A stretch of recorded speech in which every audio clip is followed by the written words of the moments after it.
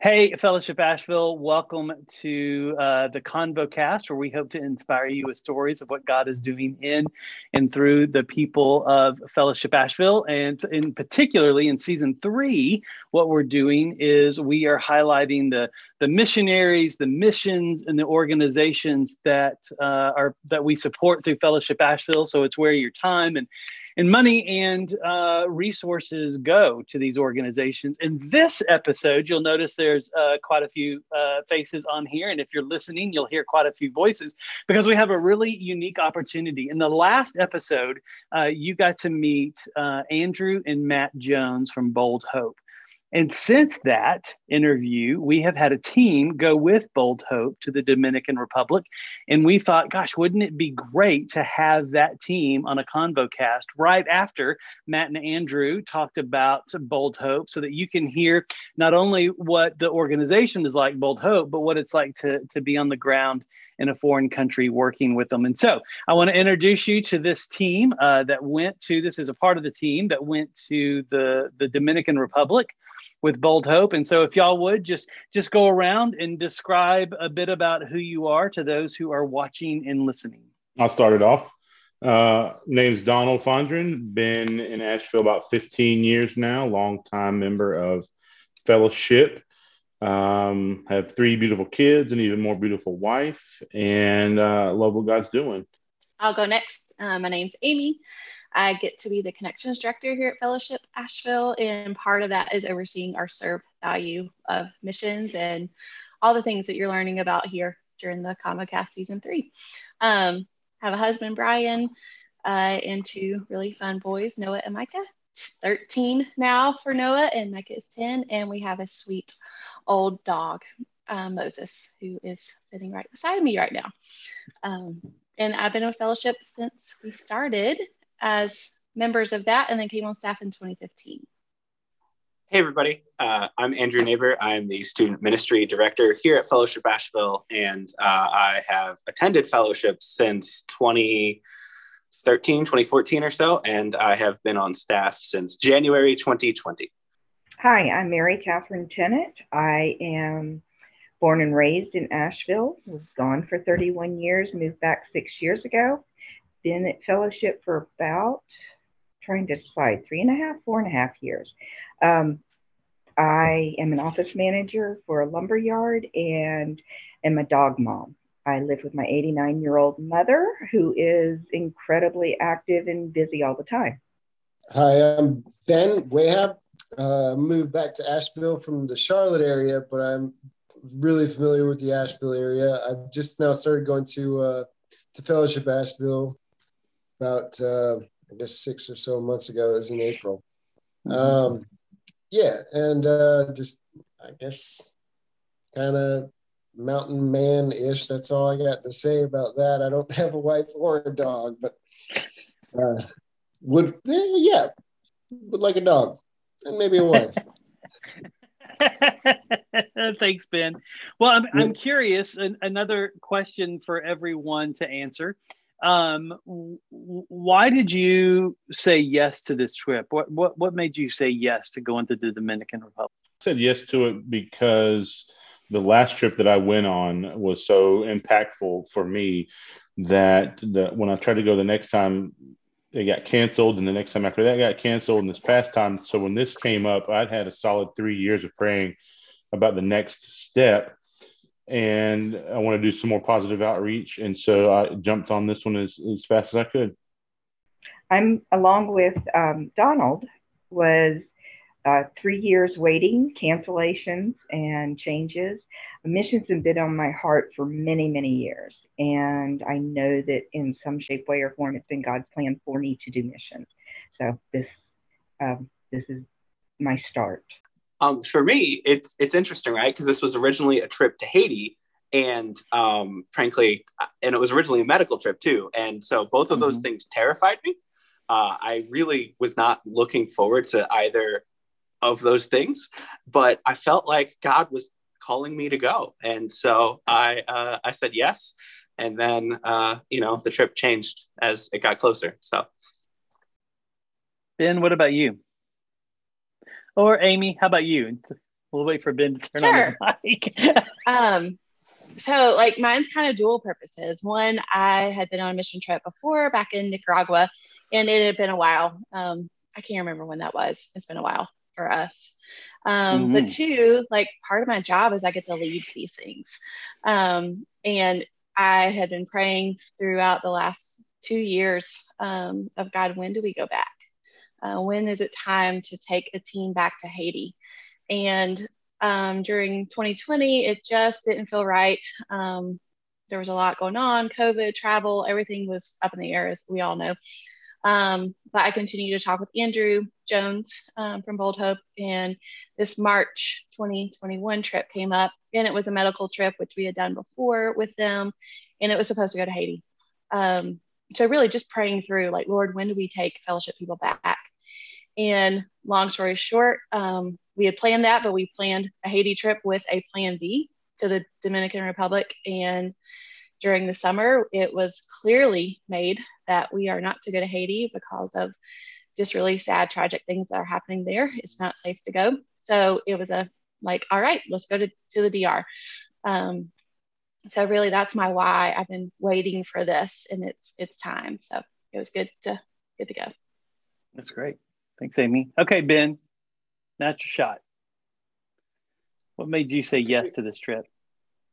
Yeah, so missions is a big deal for me, and I appreciate that about Fellowship Asheville, that you guys support missions. And so when I heard you guys were doing the trip, and I think it occurred like maybe not long before I started attending fellowship, it was like, okay, this is a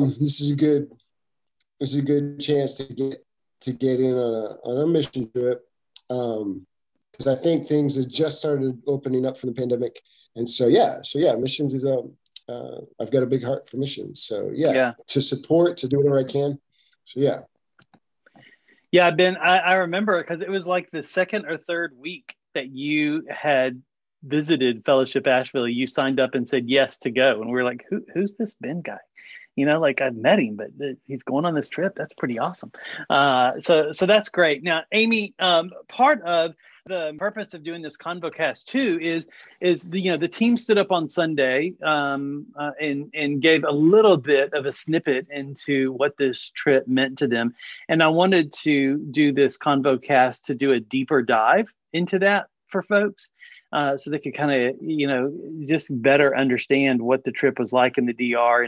And y'all mentioned something on Sunday when you did the debrief in front of the church. You mentioned the term corporate slavery and how Bold Hope is working to help alleviate that and to move people out of that system there. Can you unpack that for us a little bit? Because that seems like a really... it just needs some explanation. So can you tell us what you meant by that, or what was meant by that? Yeah, I will do my best to communicate what I was taught, because I had never heard of that before going. So our heart has been for Haiti, and has been for a while, with why that's where we started with Bold Hope, as everyone can learn about in the last ConvoCast. So what I learned while there is that there is a lot of hopelessness in Haiti, which is appropriately so. For instance, in Haiti, there's not free education. In Haiti, you may live in let's say not a roof house, and may just be a tarp over yourself. So a lot of people are it's also in a very violent place in Haiti. Donald's been there, so he could probably talk a lot more, but I'll give a better snippet, or a snippet of that. So a lot of people are hopeless, and they're like, okay, if we just cross the border, maybe there's hope there. Maybe there's hope in the Dominican, where maybe I may not have much hope, but maybe my kids or my kids' kids can have hope. And what I mean by that is, in the Dominican Republic, they provide free education for at least kindergarten they provide free education for kindergarten through 12th grade. So just getting an education is a big thing that the Dominican Republic attracts the Haitians to. Another thing is, if they move over to the Dominican Republic, a lot of the Haitians are in the communities called bateys. And bateys are where we served primarily.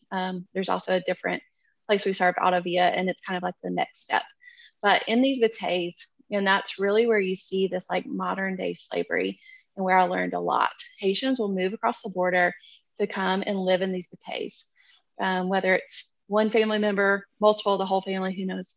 And in these bateys, they're literally in the center of a big sugarcane field. So just think of like one road, sugarcane field, or one road, village, sugarcane field all around. Okay. And these sugarcane fields are owned and operated by big corporate folks, organizations.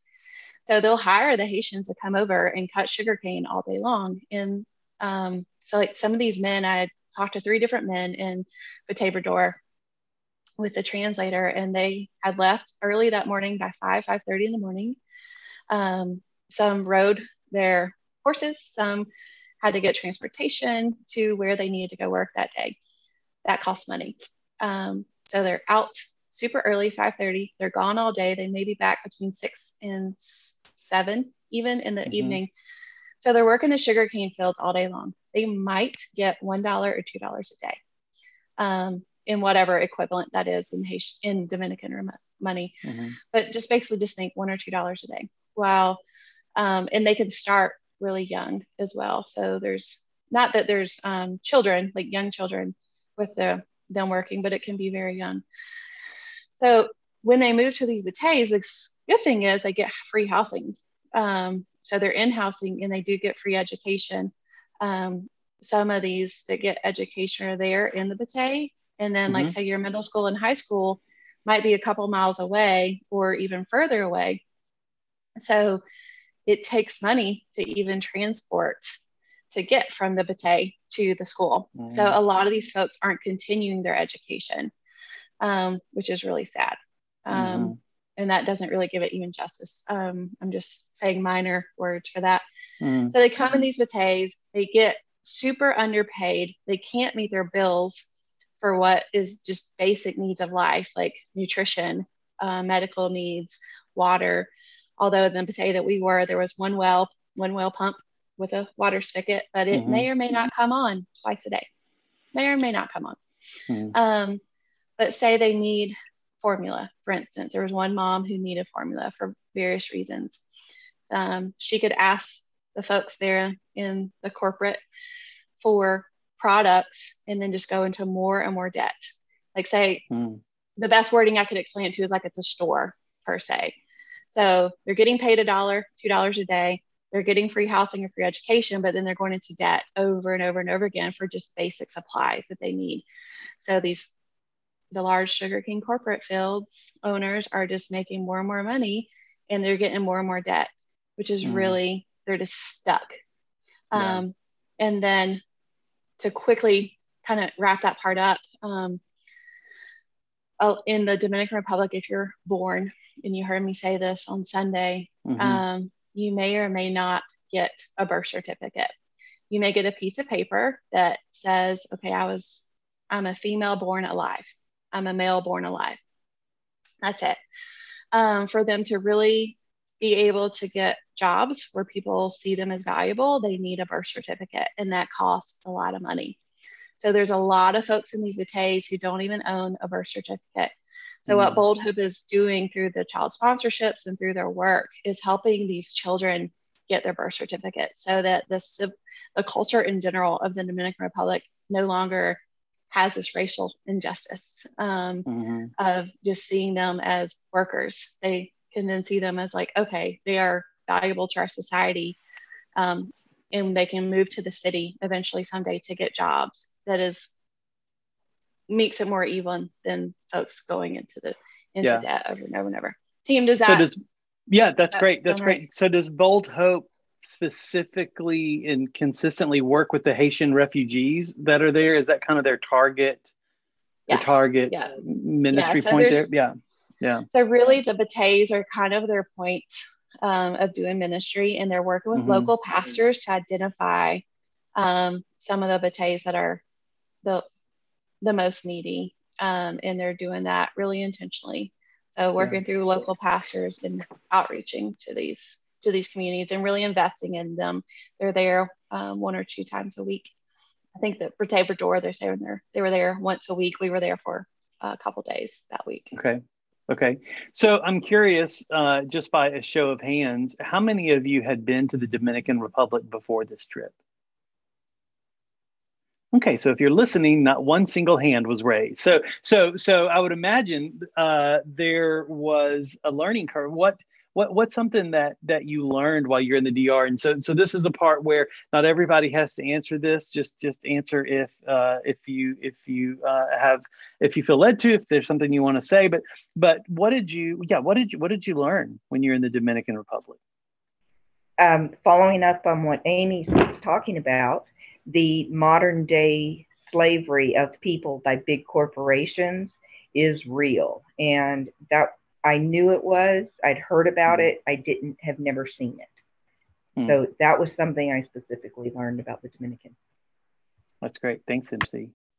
Who else? I learned, going to the Dominican Republic, that a little different from Haiti is there's multiple languages, and the language barrier there is pretty significant. I'm not very well in Spanish or Creole. But what I learned from that is that even though there's that language barrier, the people there that we were helping were patient, they were kind, they were willing to listen and help. And they were really helping me as much as I was trying to help them, due to the fact that they were just open to everything. I had to repeat and point and do things. But the main thing I learned is that, they're a hopeful people. And in Haiti, hope is something they don't come by. I mean, people hope to have hope one day in Haiti. And even though they're in the Batays, to them, that's, like Amy said, that's housing and sometimes water.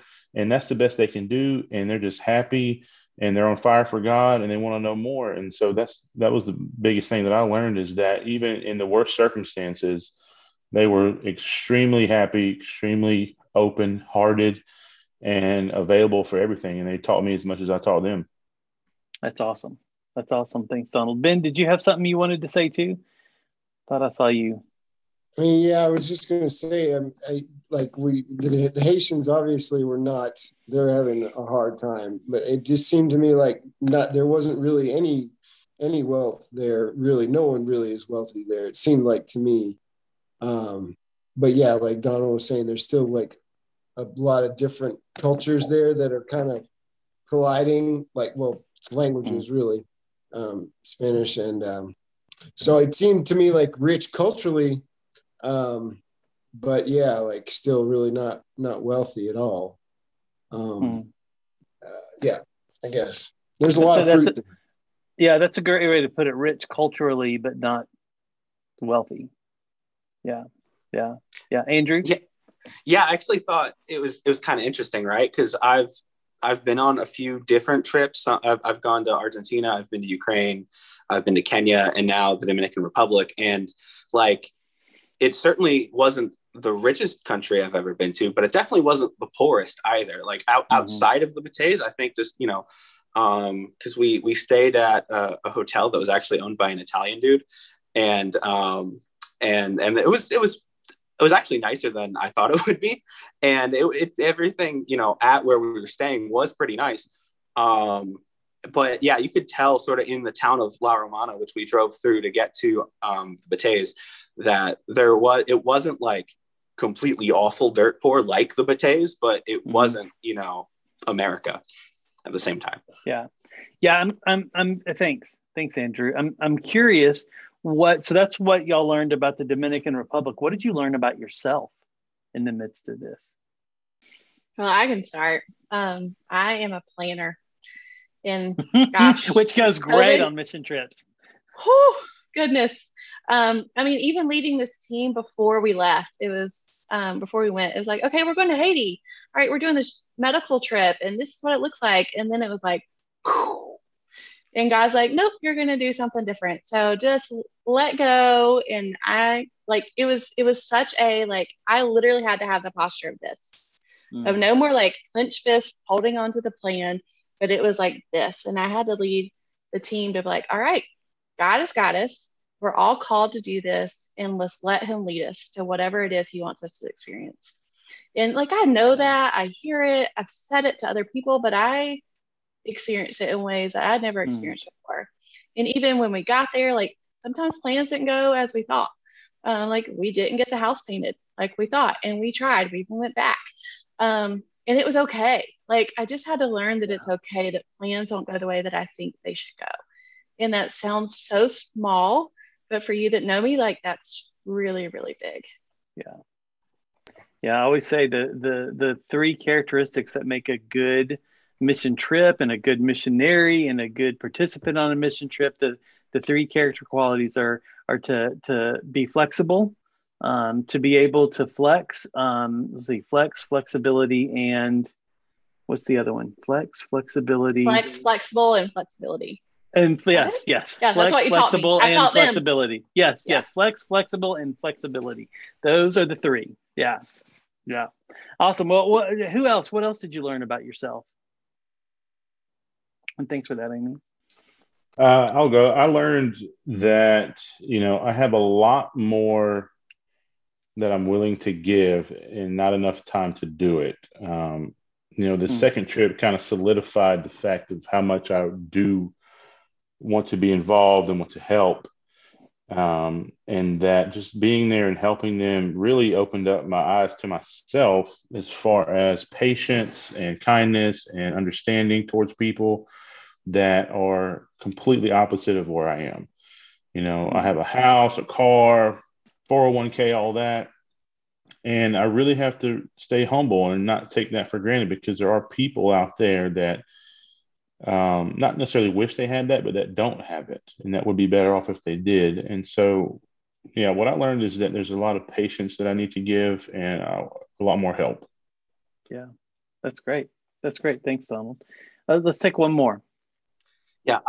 For me, I learned so much on this trip, and like one of the things just about these experiences is like I was I don't know. I felt like I was at my emotional red line, like the entire trip. Like I just felt completely overwhelmed with just everything that was happening and that I was seeing and that I was experiencing, both in like just the group dynamics of people on the trip. Because y'all, we weren't the only ones there. There were other people that we met and got to know who we were serving alongside, who were there like on our short-term trip, in addition to the missionaries who were there long-term.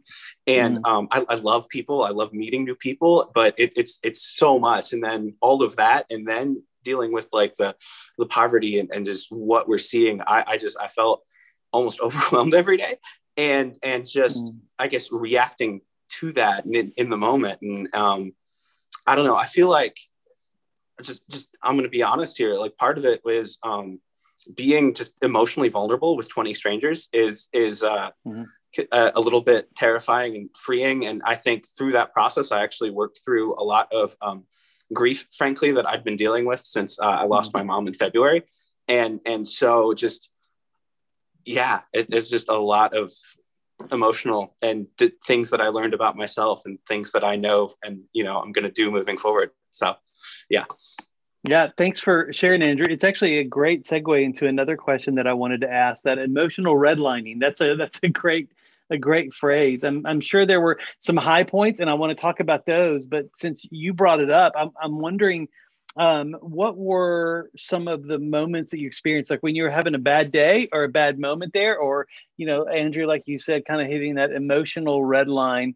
What got you through? How did y'all navigate that? I know for me, some days when I would get off the bus, I'd be anxious and just so excited to help. And then the little kids would run up and grab my hands and want me to hold them and carry them and do stuff. And it was so sad, but at the same time, so joyful. And I just kept in my mind that, the Lord is really working here. And although it seems very sad to me, these kids are very happy. They're happy to see us. They're happy to spend time with us.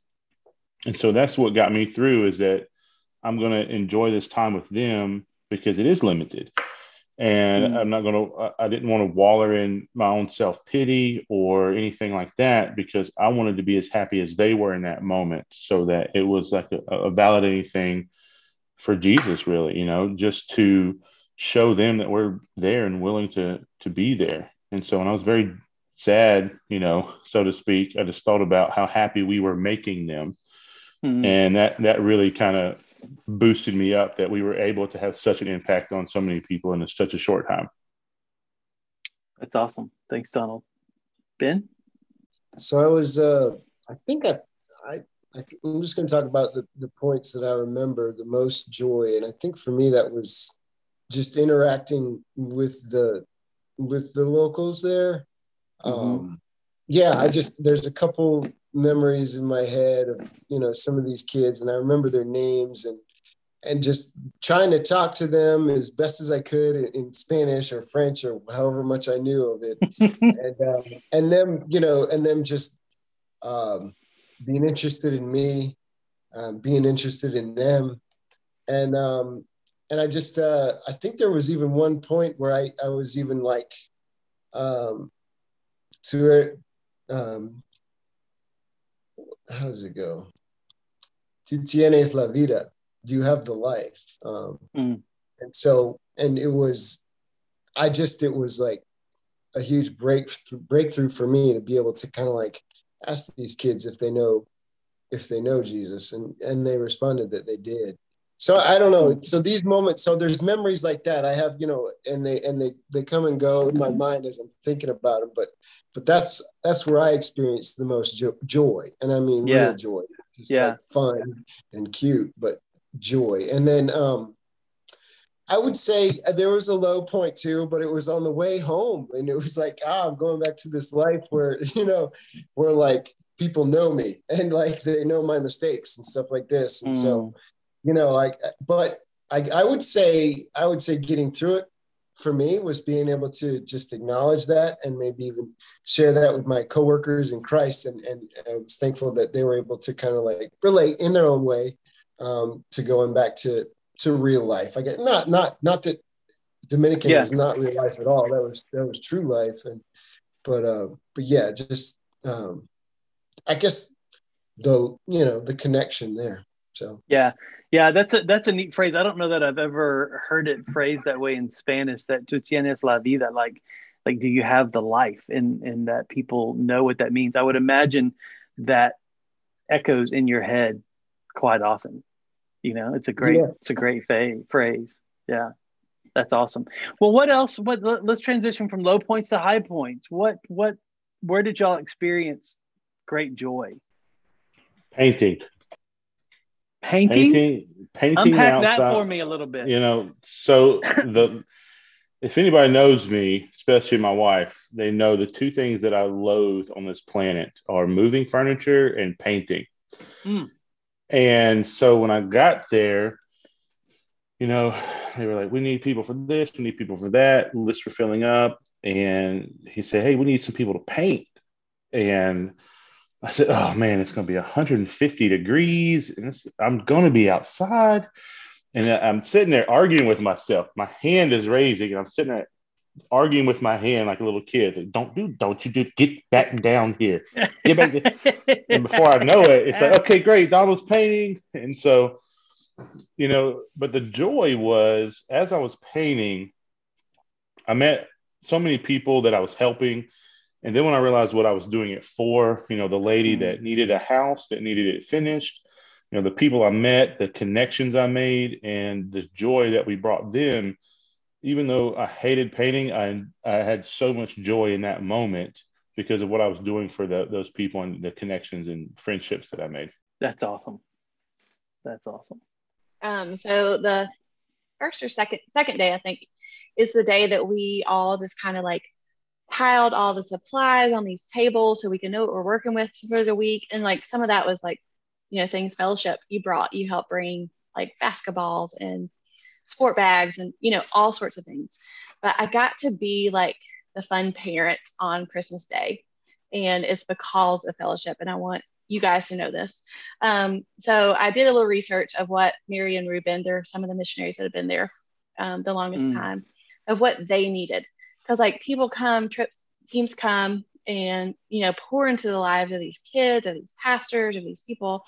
But I really felt this kind of call to be like, all right, how do we as a church really love on these missionaries that are there. They're doing this day in and day out. So I wanted to bring a gift from Fellowship to them. So that gift was a drill. And it was a drill that had batteries that could be used all day and drill bits. Like something super simple we may take for granted, but they really need it because in prior times they were literally using screwdrivers and, you know, all the things. Mm-hmm. So I tell Mary, as we're doing all this, I'm like, hey, Mary, I brought this drill. Where would you like me to put it so it doesn't get mixed up with all the crafts and paper and blah, blah, blah. She's like, oh, that's great. You guys brought a drill and you'll take it back home with you. And I was like, no, this is for Ruben. Like I heard this is on his wish list. And I mean, she almost started bawling her eyes out. And I was like, just so touched that this something we may take for granted meant so much. And so she starts yelling like, Ruben, come. In her sweet Brazilian accent awesomeness. Love her. And he comes, and that was the second time I had seen him that day. And I was like, hey, Ruben, I have this gift for you. And y'all, it was like the 2-year-old on Christmas morning, and he just lit up. And Ruben is not a man of many words from what I found in this trip. Maybe he is with people who know more. And he was like, this is for me? Like Fellowship would do this for me? And I'm like, yeah. So he's like, I'm taking it to the car right now. I don't want to lose it. So he like runs out of where we were and he passes Matt Jones and was like, I got a drill. And I was like, you know, that moment I will never forget. And it, you know, it's nothing on me. It's what we as a church did for them. And I won't forget that. That's awesome. Thanks for sharing that, Amy. Let's one more story. What brought you great joy on this trip? For me, it was seeing the adults in the Batey getting great joy and smiling so happily with the kids playing and doing crafts. And like in Batey Brador in the afternoon, we made paper airplanes, and there were several mothers, grandmothers there, and they were making paper airplanes, and we were flying paper airplanes. And it sounds so simple, but paper airplanes were going out the windows, and the people outside were grinning and smiling and trying to figure out what was going on. So the joy that from the kids being so happy with simple things. That's awesome. Okay, so I have a question. Thanks, MC, for sharing that. I have a question that wasn't on the list that I sent y'all. As y'all were talking, I am reminded of the mission trips that I've been on before. And there's always these inside jokes or catchphrases that develop among teams. Are there any of those that you would like to share with the rest of us so we can be in on the inside joke or story or phrase? Or are we just not sharing? Mango is one. Mango. What was Mango? And what I mean by that is sweet Matt Jones, he's the leader of this trip. He brought his 4 kids. So I will give a plug to families. If you want to bring your kids, bring them. We had a 5-year-old, an 8-year-old, a 10-year-old, and a 13-year-old. And they just wanted mangoes from the side of the road, like the stand they'd gone before. And we like got on Matt all week long, like, where's the mangoes? And we finally got mangoes, or she got mangoes, Big got a mango. So mango. And you will probably never be able to look or taste a mango again without thinking of the DR. Yeah. Anybody else? All right. Well, I just threw it out just to see if there was anything. Anybody? Okay. I'll share one more because it's really funny because we talked about it. You said you need to be flexible, and flexibility. So at the very end, the last day, we do this recap. And I'd worked with Ruben one day, and I just said to the group, like, Ruben, I'm really glad. It was really honoring to see you flex. Well, people thought he really flex, like your arm flex. So I mean, people lost it. And that you were very proud of him for doing that. Yeah.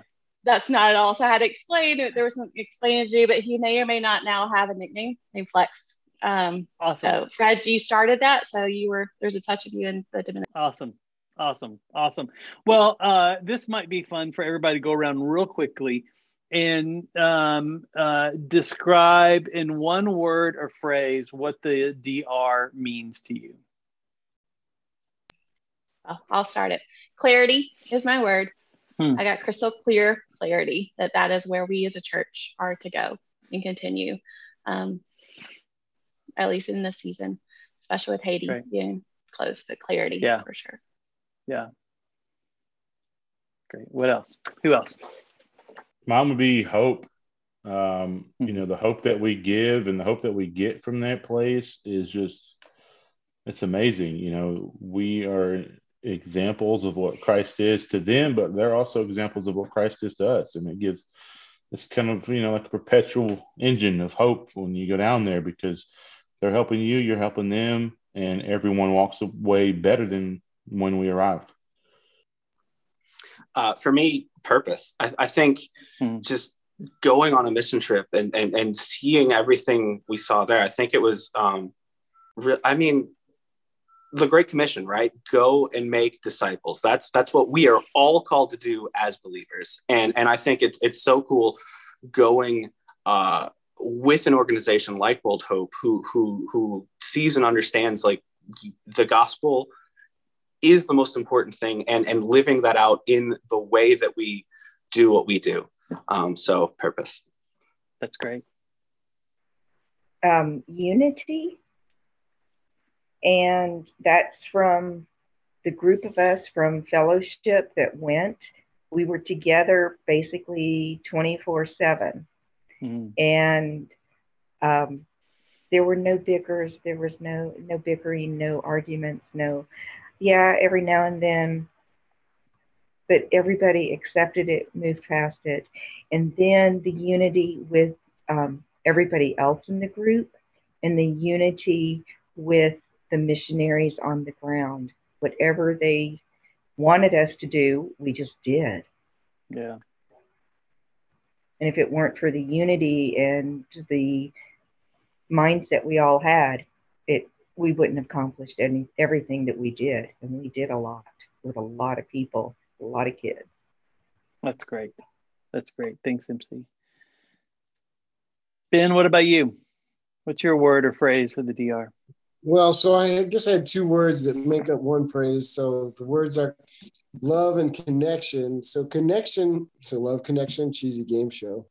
Oh, yeah. But I agree with Mary Catherine about the unity, and that's kind of where my word connection comes from, is like the connections that we made with the missionaries, with one another, the other short-term missionaries, and then with the Haitians in the Batays, even our bus driver, that was pretty neat. And then one of the things that Weston and God, the local missionaries, had mentioned, Weston was talking about how it matters who you do ministry with. And so I agree with him in that. And then what God said about it, being a missionary, is that it's not necessarily that the folks there just need love. And so that can come from anyone. I mean, we all have that ability. So, yeah. And I agree with him in that as well. Like just being able to be there. I don't speak French, but I do know how to love on folks and show them that I'm interested in them and that they matter, and that they, that they are made in the image of God, and that shows Christ's love to them. So love, connection. That's great. Thanks, Ben. Amy, one more question to you before we shut down. As you look to the future, what do you hope happens with our connection with the Bold Hope and the DR? Yeah, I really hope to take more people to go experience what we just got to experience. So there's a trip coming up in March for adults and families. If you want to bring families, there's also the plan is to go back twice a year. So another trip in the fall. I don't have that one planned out yet on the date, but that is for us as a church. And then there's a summer trip for students that Andrew Neighbor will be leading for high school students. And then also is just really to share the story of the child sponsorships, where these youth sponsor a child for $45 a month. And that gives them nutrition, helps them get their documents. They're working on that sponsorship, helping bus the middle schoolers and high schoolers to school. And it's really making a difference. So child sponsorships and more trips. That's great. Well, Team, thank you so much for doing this. If you're watching on YouTube or listening to the podcast, please hit like and subscribe. It's good for you. It's good for us. It's good for you because you get reminders and notifications that we put out new content. It's good for us because it works some magic with algorithms, and more people get to see this content, which is great fun. So church, I just want you to know I love you. I love being the church with you, and I'm excited to see what God's going to continue to do through our partnership with Bold Hope. So thanks, y'all. Bye.